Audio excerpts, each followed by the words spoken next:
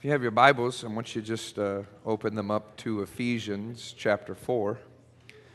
We'll be in verse 28. We're going to be looking at primarily one portion of Scripture today, just one verse. Ephesians 4:28. I want to say here at the beginning, if I haven't introduced myself, my name is Ricky Spindler. I'm the lead pastor here. And I just want to say, give you a bit of a report. Last weekend was Easter weekend, and in all of our services, we had just a bit over 1,400, we had 1,471 people in all of our services. That's wonderful.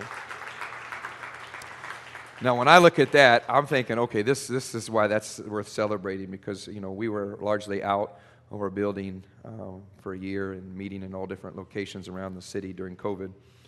And when our first Sunday and back, we met in the cafe because this was under construction. We roughly had about 70 to 75 people in that first service. So in just about 2 years, we went from 75 to over 1,400 people. Come on, that's worth celebrating. I'll take that. Now, in 2 years from now, we'll be at almost 3,000. Just keep that going. Just keep that going. Hopefully that's true. We'll see. I just want to say, though, is thank you for the tremendous response to the miracle offering. It's just very humbling. This church is an amazing church to be a pastor at. Our miracle offering is what we do every Easter and also every Christmas, on our Christmas Eve and Christmas Day services. We receive above our regular tithes and offerings. Miracle offering to just say thank you to the Lord, but invest in what God is doing here locally and around the world. Because we truly believe that the church is the hope of the world. I really believe that. When God wants to bless a city, a place, He plants a church, flourishes a church, so that the community can flourish alongside of it as well. So just thank you. Some of you say, hey, can we keep giving to that? Can we still give to the miracle offering? Yep, just use any giving at all, tithes and offerings, but miracle offering, just use the ones that work for you there, and we'll make sure that they go to the appropriate places. And as that's just remaining on the screen, I just want to say it's good to have Ryan and Lauren Nicewinder in the house with us today. Ryan was on staff with us, and Lauren was on staff with us. Ryan made the United States basketball, wheelchair basketball team, won a gold medal, said he was going to retire, but now he's going to do it again in Paris. I mean, I wouldn't retire until after Paris either, bro, so good. It was Thomas the Train, the great theological cartoon, Thomas the Train, where a certain thing happened. You never know when you're even watching a cartoon when a great illustration is going to come. The scene in the cartoon, the episode starts off with Thomas the Train derailing, going too fast, and falling off of the train tracks. Now, you'd think that Thomas the Train would be mourning that he fell off the train tracks, but in the cartoon, he is celebrating the fact that he is off of the tracks, and he says these words, I am free. I am finally free. I'm off of the tracks. I'm free. Said it 3 times. After the celebration, there's a time lapse. It's dark. It's into the next day, and he's still laying there, but he's no longer saying, I'm free. He's hoping somebody's going to come along and pick this train up and put it back onto the tracks, which it does, and then finally he moves along his way. When I heard that story, and you think about that, is that God has laid a pathway for you and I. That if we get on the right pathway, and what He laid out for us, the 10 Commandments, if we will live life according to those tracks, it's an incredibly blessed life, but sometimes we can get it in our heads. This is true of me and true of many of us in this room, where we think, if I can just do my own thing, truly there's a life, there's a freedom out there that I can find, only to realize I'm stuck. That's not what I thought it was. And now I need somebody to come alongside of me and pick me up and put me back on those tracks. That's what Jesus does. He picks you up, puts you back on those tracks. And that's largely what we're talking about in these 10 Commandments. These are pathways, if you will, where God teaches us how to love Him rightly, how to love ourselves appropriately, and ultimately how to love others. This is the work of the Holy Spirit. It says in 2 Corinthians 3:3 that in the times past that God wrote the Ten Commandments on tablets of stone with his finger. That's what you read about in the book of Exodus. God carves them out and says, Moses, give these to the people. But he says now in the New Testament, with the finger of God, which is the Holy Spirit, he is now tattooing them on our hearts. And so the forming work of the Holy Spirit is bringing your life into the boundaries, or if you will, putting your life on the tracks of the Ten Commandments, picking you up, cleaning you off, and putting you back on there. Because ultimately, what we're going to find out, and what Thomas the Train found out, true freedom is lived on the tracks. And so our next one we're talking about today, the lovely one, number 8, is a simple one. Do not steal. Now, when I'm laying these out, I just think, man, God in his sovereignty must have known that I would be preaching on do not steal on the week when all of our taxes are due. Come on. Some of you, this is a right now word. God's gonna speak to you in the next few moments. When I think about, I think it's important that when we communicate on this topic that we have the same definition. And this definition that I'm about to use for stealing will work on Race Street, which is where we're at now, and Sesame Street, the simple one, okay? And that one, some of you will get that later. That's okay. But stealing is this, is when I take something that is not mine. That's it. Stealing is when I take something that is not mine. I didn't earn it, I didn't buy it, but I took it. How many of you have ever been a victim of theft? You've had something stolen from you. You remember that vulnerability? Man, there's just a sense of loss and despair. Now, tell the truth, shame the devil up in here. How many of you have been the thief sometimes? You stole a few things in life. Well, I think a few more hands need to go up than that. I mean, we in church, it's all right. I can't see you halfway anyway, okay? I knew it about you. No. Before we dismiss this sermon, though, and think, oh, man, Pastor Ricky, I wouldn't steal nothing. Let me just give you a few thoughts on maybe to reframe stealing.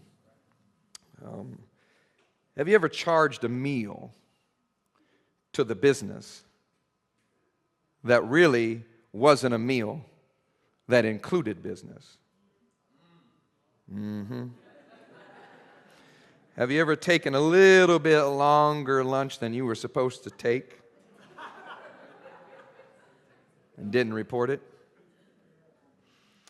Have you ever ordered something that the company was paying for that you know in your right mind you'd never order that on your bill?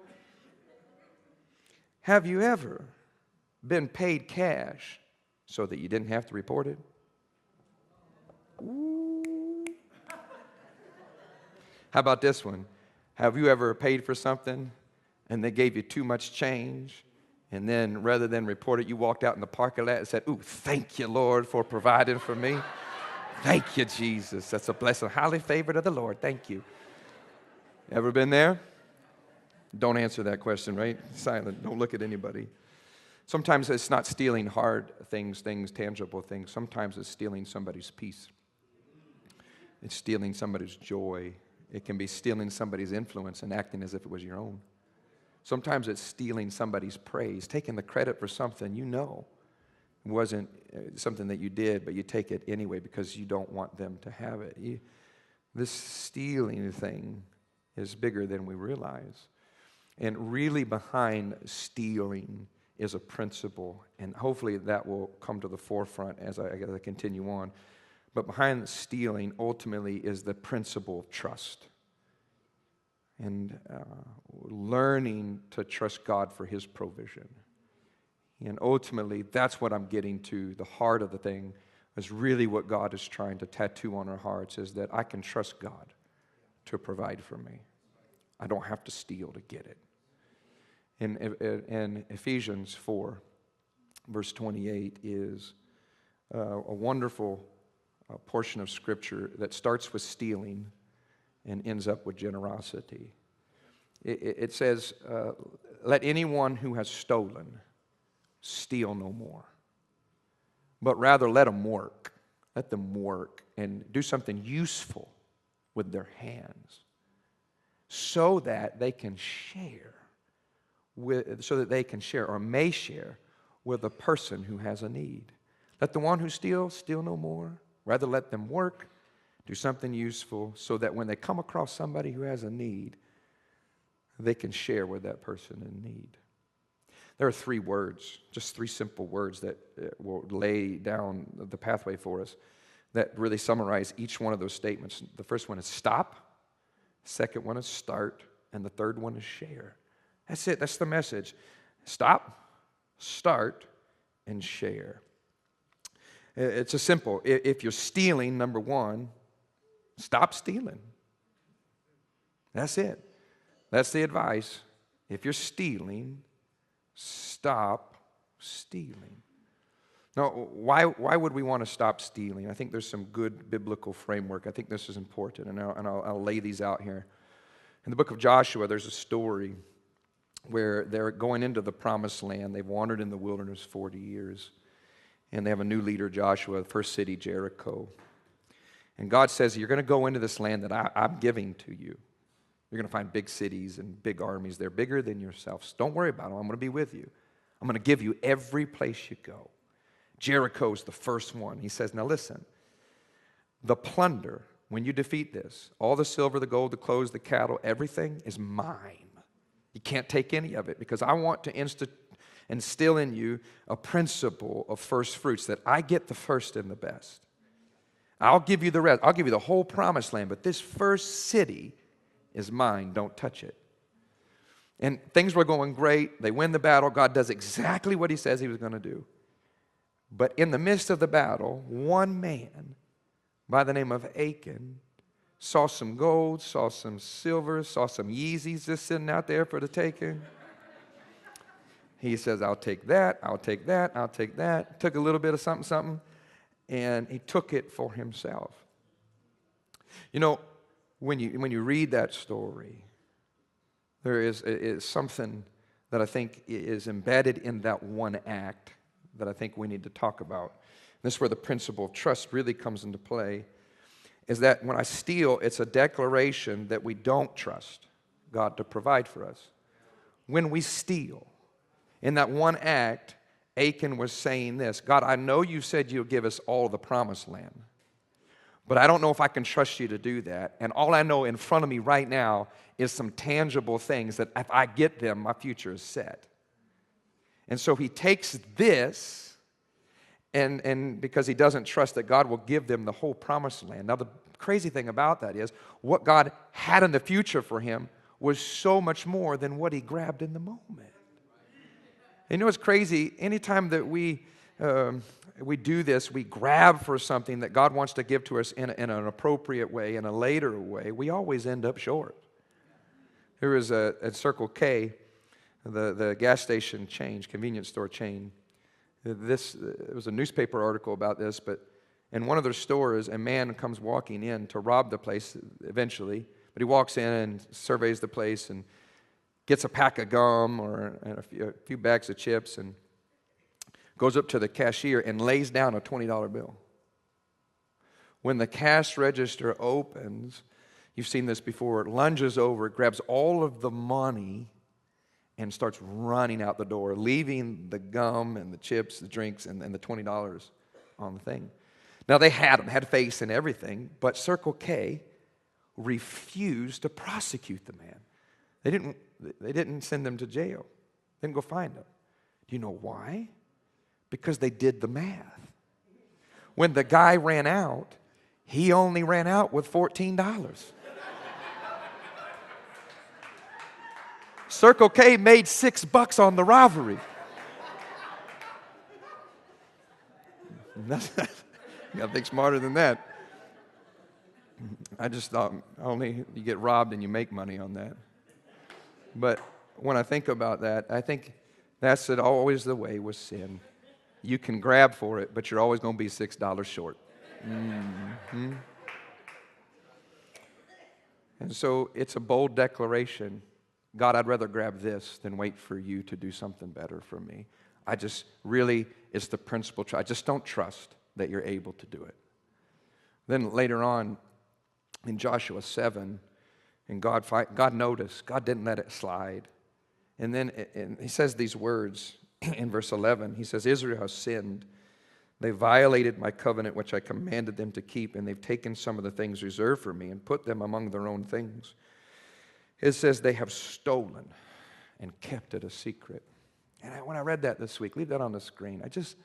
That last phrase, they've stolen and they've kept it a secret. You know, when we steal, we often do so in the cover of darkness. You can't steal without some form of deception. He says he had to hide it. That's often how you know it's stealing, or often how you know it's sin, is there's a stealth attached to it. And you can't even spell the word stealth without the word steal at the beginning of it. Stealing often involves deception. The scripture says this in John 10:10, that the devil comes. And when he comes, here's how you know he's there. He steals, he kills, and destroys. You know why stealing's wrong? Because of who it reflects. It's listed first in the description of the devil. He comes, first of all, to steal. And where does he often dwell? Where does he have great power? One area is just darkness, hiddenness. And so when I think of the devil, the symbol I want you to think of is a closed fist, reaching to grab and to pull back and claim something that isn't his, as if it was his own. So the scripture is very clear. If you're stealing, may this be the word of the Lord for us. Stop. Then it says, it doesn't stop there, it says start. He says, but the one who's stolen, let him steal no longer, but rather let them work and do something useful with their hands. You know, part of God's provision plan for you is to give you the ability to work. And one of the ways, rather than steal it, God wants you to earn it. Now, let me be very clear, because I always try to be very sensitive, because I understand that there are sometimes circumstances, mentally, physically, emotionally, reasons why you're unable to work like the way that you want to. And I don't want this to be an indictment or a judgment on some people. Because I understand sometimes there are circumstances, sometimes beyond your control, where maybe even you need help to sustain yourself. I remember growing up when we were young in my mom's house, there were times where we were living on food stamps. I remember having to go, at that time you had to go to the place and get the food stamps. And I remember I used to love those big old blocks of government cheese. Come on, somebody. Hey, remember that? Rocking that big old, I cut the biggest slice you ever seen off that thing, walking around the yard, gnawing on that. A dog couldn't even gnaw on it, but I was gnawing on a piece of cheese. Come on. And so I say this with humility, but the Bible does teach a theology of work. God, we find him in the first chapter working. He didn't leave the earth that was void and without form. He went to work. He created things on different days. He was working. On the seventh day, he rested, not because God was tired, but because he wanted to admire his work.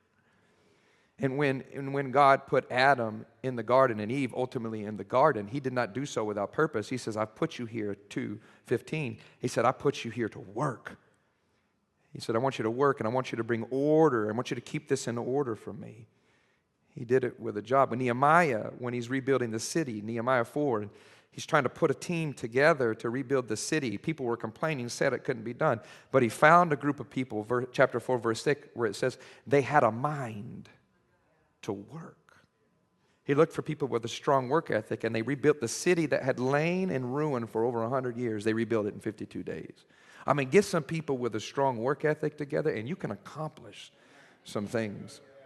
Now, when Joshua, the scripture says, in the book of Joshua, when the Israelites, after wandering 40 years in the wilderness and seeing provision for 40 years, every day 1 million plus people had manna on the ground when they woke up, fell from heaven, the dew of heaven on the ground, and they ate. And on the sixth day, God said, I'll give you double, so where you have some on the Sabbath. For 40 years, without fail, every day, he fed them quail, he sent a wind, and he fed them meat. God didn't miss a day. But the scripture says, the moment they set foot in the promised land, the very day they set foot in this place God had planned for them, the manna stopped. And he said, now you must eat of the fruit of this land. You got to till it, you got to work it, and you can eat the produce of your own hands. So God teaches in the Scriptures a theology of work. But embedded, I think, in this principle is this: be a person who one of my mentors, Dr. James Bradford, says, who puts more into life than you take out of it. Really, that's what work is. I'm going to put something in and I expect a return, but I'm going to put more in ultimately than I take out. When I think about that, let me give you two thoughts and then we'll move on. The first one is comes out of Monterey, California. There was a story about a fishery where fishermen would come in, clean their fish, sell it to the fishery, and they would can it and do different things. But while they were cleaning it, they would throw the entrails into the water. Well, as you can imagine, pelicans would come and eat the entrails. It was a free meal. Well, they did this for year after year, decades. And whole generations of pelicans grew up eating those entrails until one day the fishery found a purpose and a reason that they could sell it. So they could make a profit, so they were no longer throwing the entrails into the water, or the leftovers.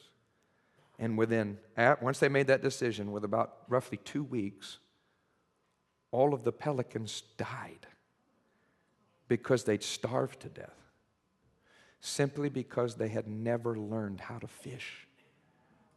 They never learned, in our context, how to work. You know, one of the greatest things that we pass on from one generation to the next is teaching our children how to work. How to earn something. Not hand it to them, but you're going to earn this. Come on. I was raised by my grandparents' World War II generation. Let me just tell you right now, this brother knew how to work, man. Then my grandpa worked me to the bone, man. He was a hard-working man. But on the flip side of that, let me say this: just because you have a job doesn't mean that you're working. And once you have that job, do your job in such a manner that it reflects the Christian God that you serve, but also it reflects the character that you have for that job. If you're being paid, you work. And I'll just say this: do more than what you're paid to do. If you'll have the mentality, I will do more than what I'm paid to do, eventually you'll get paid more than what you're getting paid right now. It was Dr. Martin Luther King who said of a street sweeper, he said, if you find yourself a street sweeper, then may I suggest to you that you sweep the streets like Michelangelo painted, like Beethoven composed music. And he said, like Shakespeare wrote poetry. He said, do your job so well that when heaven and earth pass by the street that you sweep, they will say, here lies a great street sweeper who did their job well. I love that. Let me say it to you like this, and I didn't say this because of time in the other services, but often I'm asked, how do you differentiate yourself? And how do you rise in the workplace? This is free, but I encourage you to write this down. First is solve a problem that your leader is facing. Solve a problem that your leader is facing. You want to differentiate yourself? Listen to what they're complaining about and solve it for them. Second, think something through to the next level. Anticipate what the problems are going to be in the future that your company is going to face. Think through it, and then when they get there, you'll be the expert on it. Connect with someone who no one else is connecting with. Find a mentor that no one else is connecting with and learn something that can apply to your situation. Lastly, invest in leaders. Find ways to invest in what they care about. And lastly, come on somebody, this one's real important, save money for the organization. Do it, but do it cheaper. Go under budget. That's free right there. So let the one who steals steal no more, but rather let them work and do something useful with their hands. And then lastly, share. Last word, share. It says, do something useful with your hands so that you may give to the person who's in need. So that you may, don't have to, you get to, give or share to the person who's in need. You know, when I read that supposes some things for me. That supposes this, that God has blessed me in my workplace. He has blessed the works of my hands. He has met me in the place of my work. And He's provided so much for me that now I have abundance. I have margin. And that when I see somebody in need, God's blessed me so much that out of my margin and my abundance, I can now give it to somebody else. So when God blesses you and gives you more than enough, it's not so you can be like, ooh, this house is getting small. I need a bigger house. I need a better car. I need an extra boat. Come on, somebody. I need a boat here and a boat there. It's not so that you can build bigger barns for yourself. It's so that you can say, God, what do you want me to do with all this? And when I see somebody in need, I can give it to them. Because stealing in the Bible has two definitions. First definition is when I take something that's not mine. But here's the definition that we don't like. It's the second one. It's when I keep something that isn't mine. It's when I keep something. The scripture says when you see your brother in need and you refuse to help them, when you have it in your hand to give to them, brother, the scripture says that's sin.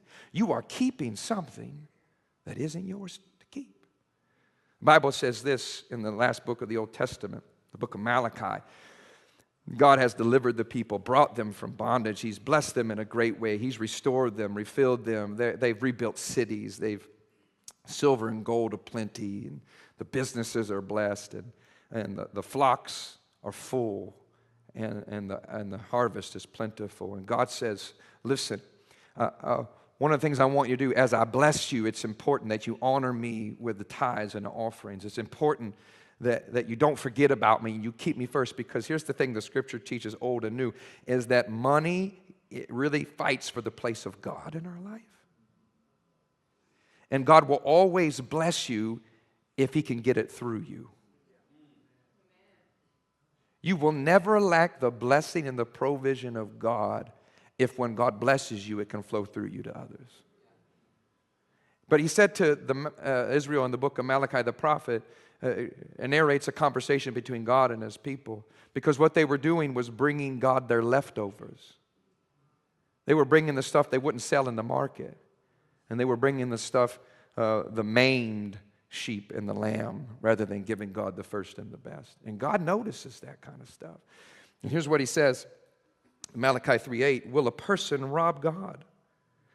Yet you are robbing me. But you say to me, where have we robbed you, God? And He says, in tithes and offerings that you have withheld from me. You see, God would say there's a form of stealing where I keep. What is it? I keep. What is it mine to keep? It belongs to the Lord. See, often what is at the root of stealing is two things: a scarcity mentality and greed. And when I have a thought of lack and I see everything in terms of scarcity, what happens is combine that with greed. I want it now. What you have is stealing. Those two things. So one of the ways that we can combat that is by practicing generosity. Because when I give to the Lord my first and the best, when I practice giving tithes and offerings into the needs of others, what I'm saying is, God, I'm going to bless you, and I'm going to bless these people, and I'm going to trust that you're going to replace everything that I give. Because you're the true owner of it all. I'm just the steward. I'm just the channel. And if you'll bless me, I'll bless others. And what that does, because every one of us are tempted with a scarcity and a greed mentality. What's going on with the economy? Interest rates rising. Ooh, I can't give anymore because of lack. Here's what the scripture says in 2 Corinthians 9:8. And God is able to bless you abundantly, so that in all things and at all times, having all that you need, you will abound in every good work. So we serve a God who is a God of an abundance. And so rather than have a lack mentality, let's have an abundance mentality. He owns the cattle of 1,000 hills. The scripture says He meets all my needs according to His riches and glory. And let's pray according to that. Let's live according to His abundance and not what we see and feel down here. John 10:10, if the devil comes to steal, kill, and destroy, and he's the symbol of a closed hand. The scripture says in the second part of that verse that Jesus comes to give life and to give life more abundantly. If the devil's a closed hand, then Jesus is an open hand. With his hand, he would bless the little children when they came near him. With his hand, he would touch and cleanse the leper.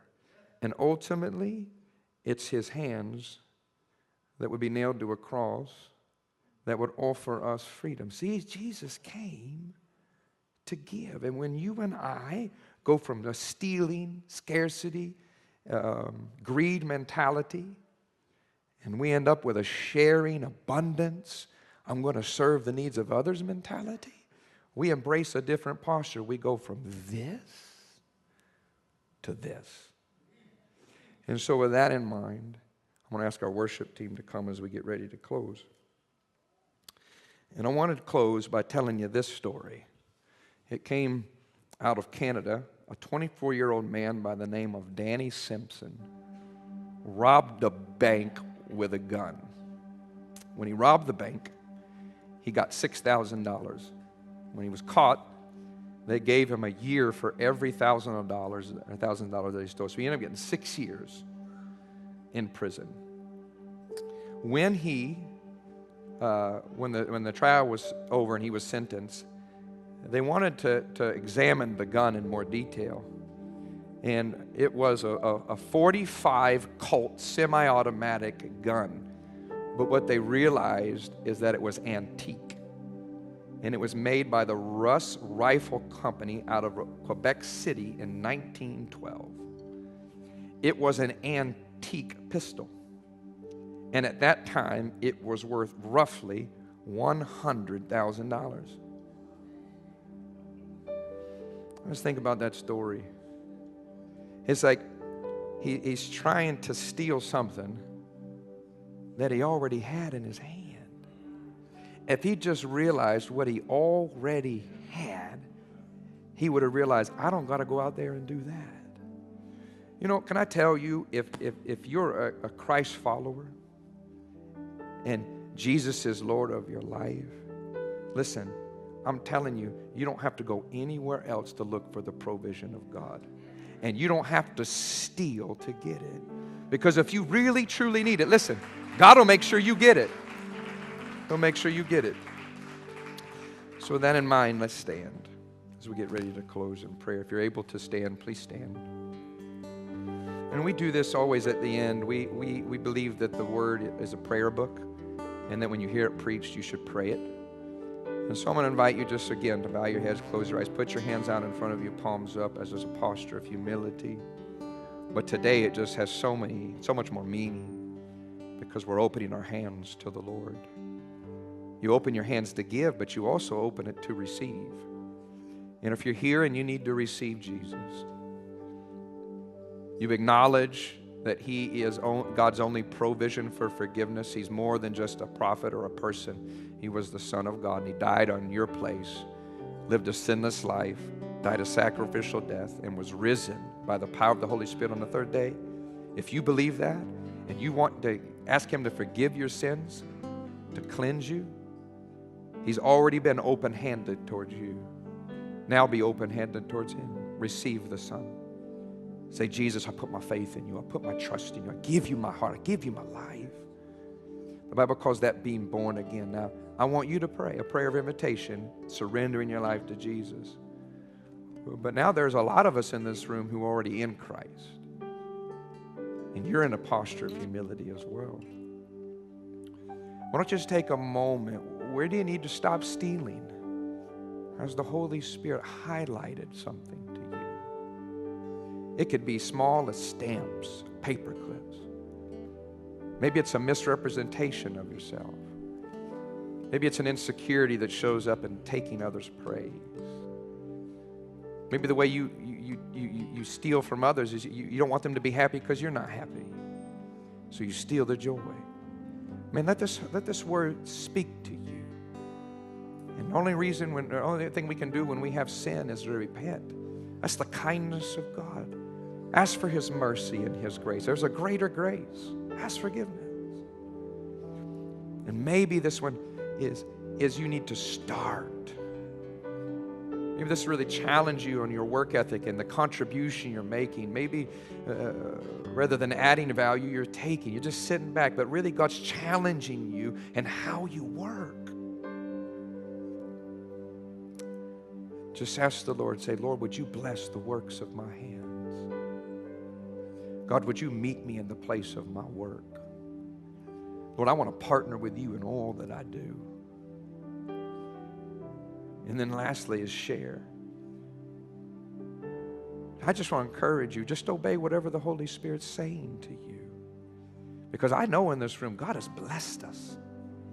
But maybe, just maybe, the Holy Spirit said something today. And challenging your faith to believe Him. That if you'll put Him first in your resources and in the service of others with your generosity, He's more than able to bless you. I know this is hard. But faith is like a muscle. It's got to be stretched to grow. And maybe God is challenging your faith. Just respond in prayer to the Holy Spirit, whatever He's saying. Father, I thank you that in this room you're saving. The devil came to steal and kill, but you came to give life. And I just have to believe in this room right now that you're giving life to people. You're breathing life into them in a born-again way. And Lord, I just know that in this room, God, you've spoken, you've challenged us. Lord, help us to practice the principle of trust. Help us to trust you for all of our provisions. Lord, help us not to be grabbing for things. When reality, if we have you, we have everything that we need. But we don't want to keep coming $6 short. We want your plans on your pathway, your provision on the rails of your pathway. So God, if we've fallen off, like Thomas the Train, pick us up and put us back on the tracks today. Lord, we thank you for your work in our hearts. In Jesus' name.